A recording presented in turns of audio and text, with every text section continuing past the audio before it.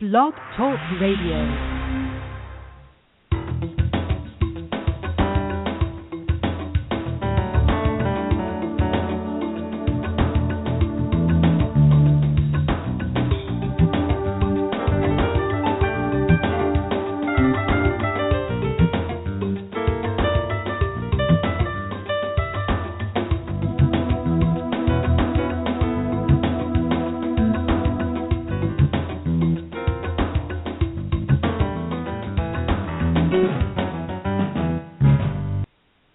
Welcome to Straight Talk Radio, where we talk about all kinds of things like technology, business, politics, and culture. This is Donia Keating. I'm your host, coming to you live from the Seattle area at about 2 p.m. Pacific Time on Thursday, June 25th. Listeners, dial 646-378-0261. We'll patch you in for live on-air questions or comments. You can press 1 on your keypad to let us know you're ready, and we have a chat feature that you can use, but it might work better if you have a Blog Talk Radio account, so we've heard some rumors about that. Anyway, it's been about 2 months since our last show, and I think it's just one of those things where you start off hot, and then you realize you can still be relevant without churning and burning every week. Not saying we're not going to come back and do something on a regular basis, but I think it's bottom line is we're just not going to make a big deal about it. So here we are, and we're just going to get on with what we want to talk about today, which is sort of a miniature PSA to bring you forward.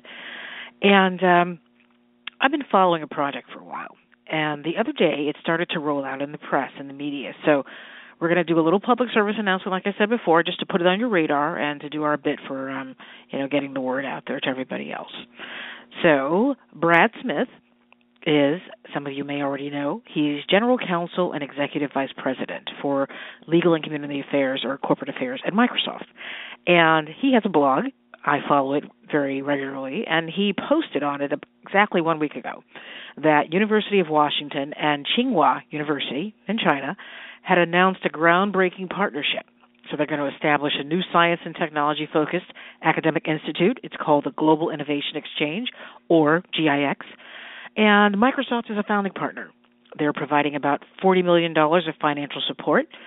Other universities, companies, and research-focused nonprofits are expected to join GIX, and within about a decade, over 3,000 people will be studying in what will be a new custom-built facility in Bellevue Spring District on Seattle's east side. Really, really exciting, groundbreaking, game-changing type of a deal here we're talking about. So if you've ever paid a lot of attention to Microsoft beyond the fact that it has software and its leadership changes and, Steve Ballmer and so forth, you'll understand and know that its foundational belief has always been about technology and how it empowers people and organizations to achieve and innovate towards solving some of the world's biggest challenges. So starting next fall, 2016, GIX is going to have a 15-month master's degree in technology innovation with an initial cohort of about 30 to 35 students.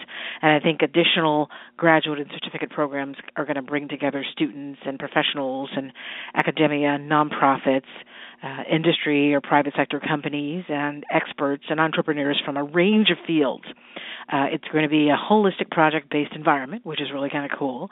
And they're going to explore the role that science and technology can play in addressing different issues that we have out there, like climate change or energy or healthcare, smart cities, poverty, disease, natural disasters. I mean, I think the sky's the limit in terms of, that whole innovative piece. So I think that they'll just start with that and they'll grow into other topics. And so this also provides, obviously, opportunities to strengthen ties and exchange of ideas between U.S. and China and economic opportunities across the innovation ecosystem. So like we said before, by about 2025, there'll be 3,000 learners. They're going to be a part of GIX. It's going to be in a state-of-the-art facility that will feature computing and design labs. There's going to be a prototyping facility and collaboration and presentation spaces. All told, I think it's about $2.3 billion mixed-use development, going to occupy about 100,000 square feet of office space during phase one. I think it'll grow from there, obviously. And the faculty from the school will come from the University of Washington, from Tsinghua, and also eventually from a couple of other international universities the exchange expects to attract as partners. So that could be really phenomenal there. Could be anybody. And this will be the first time. I got a note here like a hello, make sure you say this. This is going to be the first time a Chinese university has a physical spot in the U.S., which is obviously a pretty big deal too. Then there's the whole reasoning behind all of this. And so this goes back to some of the stuff that I do. And I've worked with Microsoft and Technology Alliance and dozens of other clients and organizations involved in initiatives like these. So the background is either going to be straightforward or shocking or depressing, depending upon who you are. In the Puget Sound region here, we have Microsoft, Google, Facebook, Amazon. I mean, we could just keep going with a name of innovative IT or STEM-related companies that we've attracted here and that have come here, and they've grown over the years. And this making this area easily up at the top tier in terms of technology hubs in the United States. And yet the interesting thing, and we've talked about this on other shows, is that there's only a single, according to most people, a single major research university, which is UW, University of Washington, while nearly every other big technology scene in the country has at least two major research universities. So we're regularly a part of a conference or a summit or a committee or board or something where discussion naturally flows to what's considered a weakness. We have a talent gap between those with computer-related degrees, and we have a growing demand for those skills. And there are industry leaders that are in a lot of our groups, like maybe it's Jeff Bezos, or it could be Bill Gates Sr. or Brad Smith at Microsoft. They feel we're at a competitive disadvantage when it comes to higher education and growing our own talent versus importing it. And in that last piece, importing talent, that's where we are a leader. We really are good at that. But there are more stakeholders in this region that realize that in order for us to really thrive, we can't import everything. We have to start growing our own talent.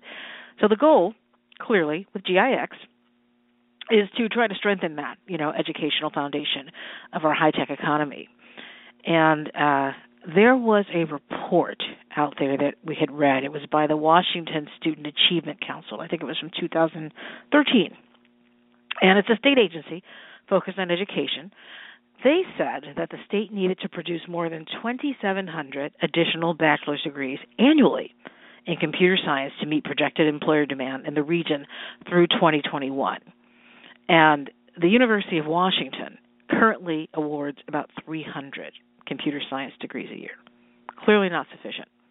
There's a whole other conversation we've had in the past about the H-1B visas and getting more people, and one of the reasons why they're doing that, and there's a lot of pushback from that, and there's some legislation that we were talking about before in a prior broadcast or podcast. But it's all related to the fact that, we've got one, University of Washington, and we're only pumping out 300 computer science degrees. We also have people, like I mentioned in a prior show, who have students that have 4.0 GPAs, and they have done excellently in their high schools and then had an opportunity to go to University of Washington and could not get a seat in their computer science degree program because there weren't enough. So that's a serious problem. And Silicon Valley, by comparison, just use them because they're the obvious comparison, they owe their development to places like University of California, Berkeley, and Stanford. So even though we have one of the top computer science programs in the country, it still turns away a significant number of computer science student applicants because it hasn't had enough money to increase capacity. So I think it was last week. Was it last week? Let me think about that. Yes, it was. UW also announced that Microsoft was the lead donor. They gave them a $10 million gift for a $110 million effort to build a new 130,000 square foot computer science building. And this is supposed to allow the university to double the number of degrees it awards annually in the field to 600.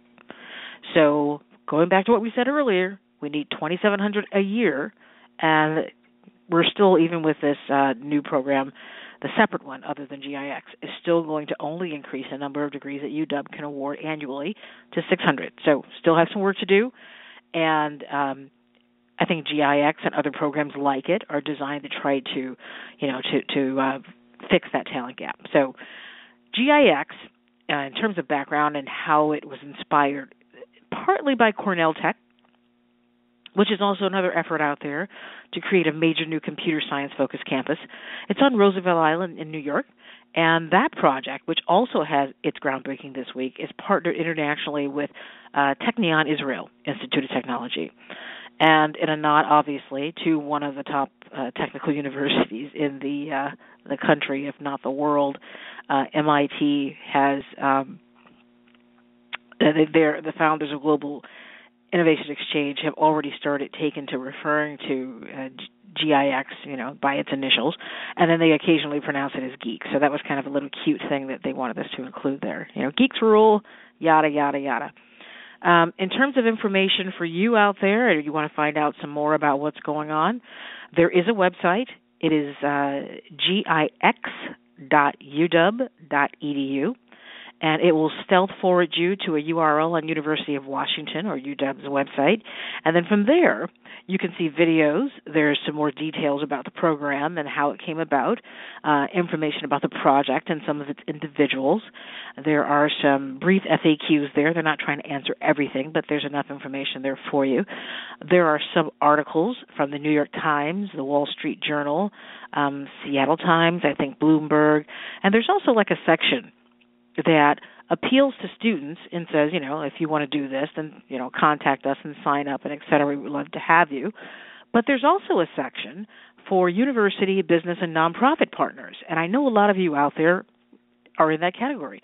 But it's asking you to get involved. And you can send an email to get more information, and that email address is also at the website, which I'll give to you again. It's gix.uw.edu, which I think is pretty cool. It gives you an opportunity to get involved and figure out, whether you're going to be from the industry sector or you're going to be a part of the projects and identifying problems and working with the students and what you want to solve, or if you're going to be from the nonprofit sector and, like a Gates Foundation or somebody else that's trying to solve another world problem or whatever. So it's really, if you're out there and you're interested, I would, encourage you while they're still trying to put this together to get involved and see if there's a role for you. So, we are not going to go on forever and ever. We're kind of wrapping up here. We're done for the day. I want to thank you for tuning in. And as you all know, this broadcast will become a podcast shortly here. We're also on iTunes, Stitcher, and TuneIn. You can follow us on Facebook at /STR8 Talk Radio, Sammy, Tommy, Roger, the number 8, and Talk Radio. Donia Keating signing off at about, I guess it's about 2:15, 2:20 Pacific Time on Thursday, June 25th.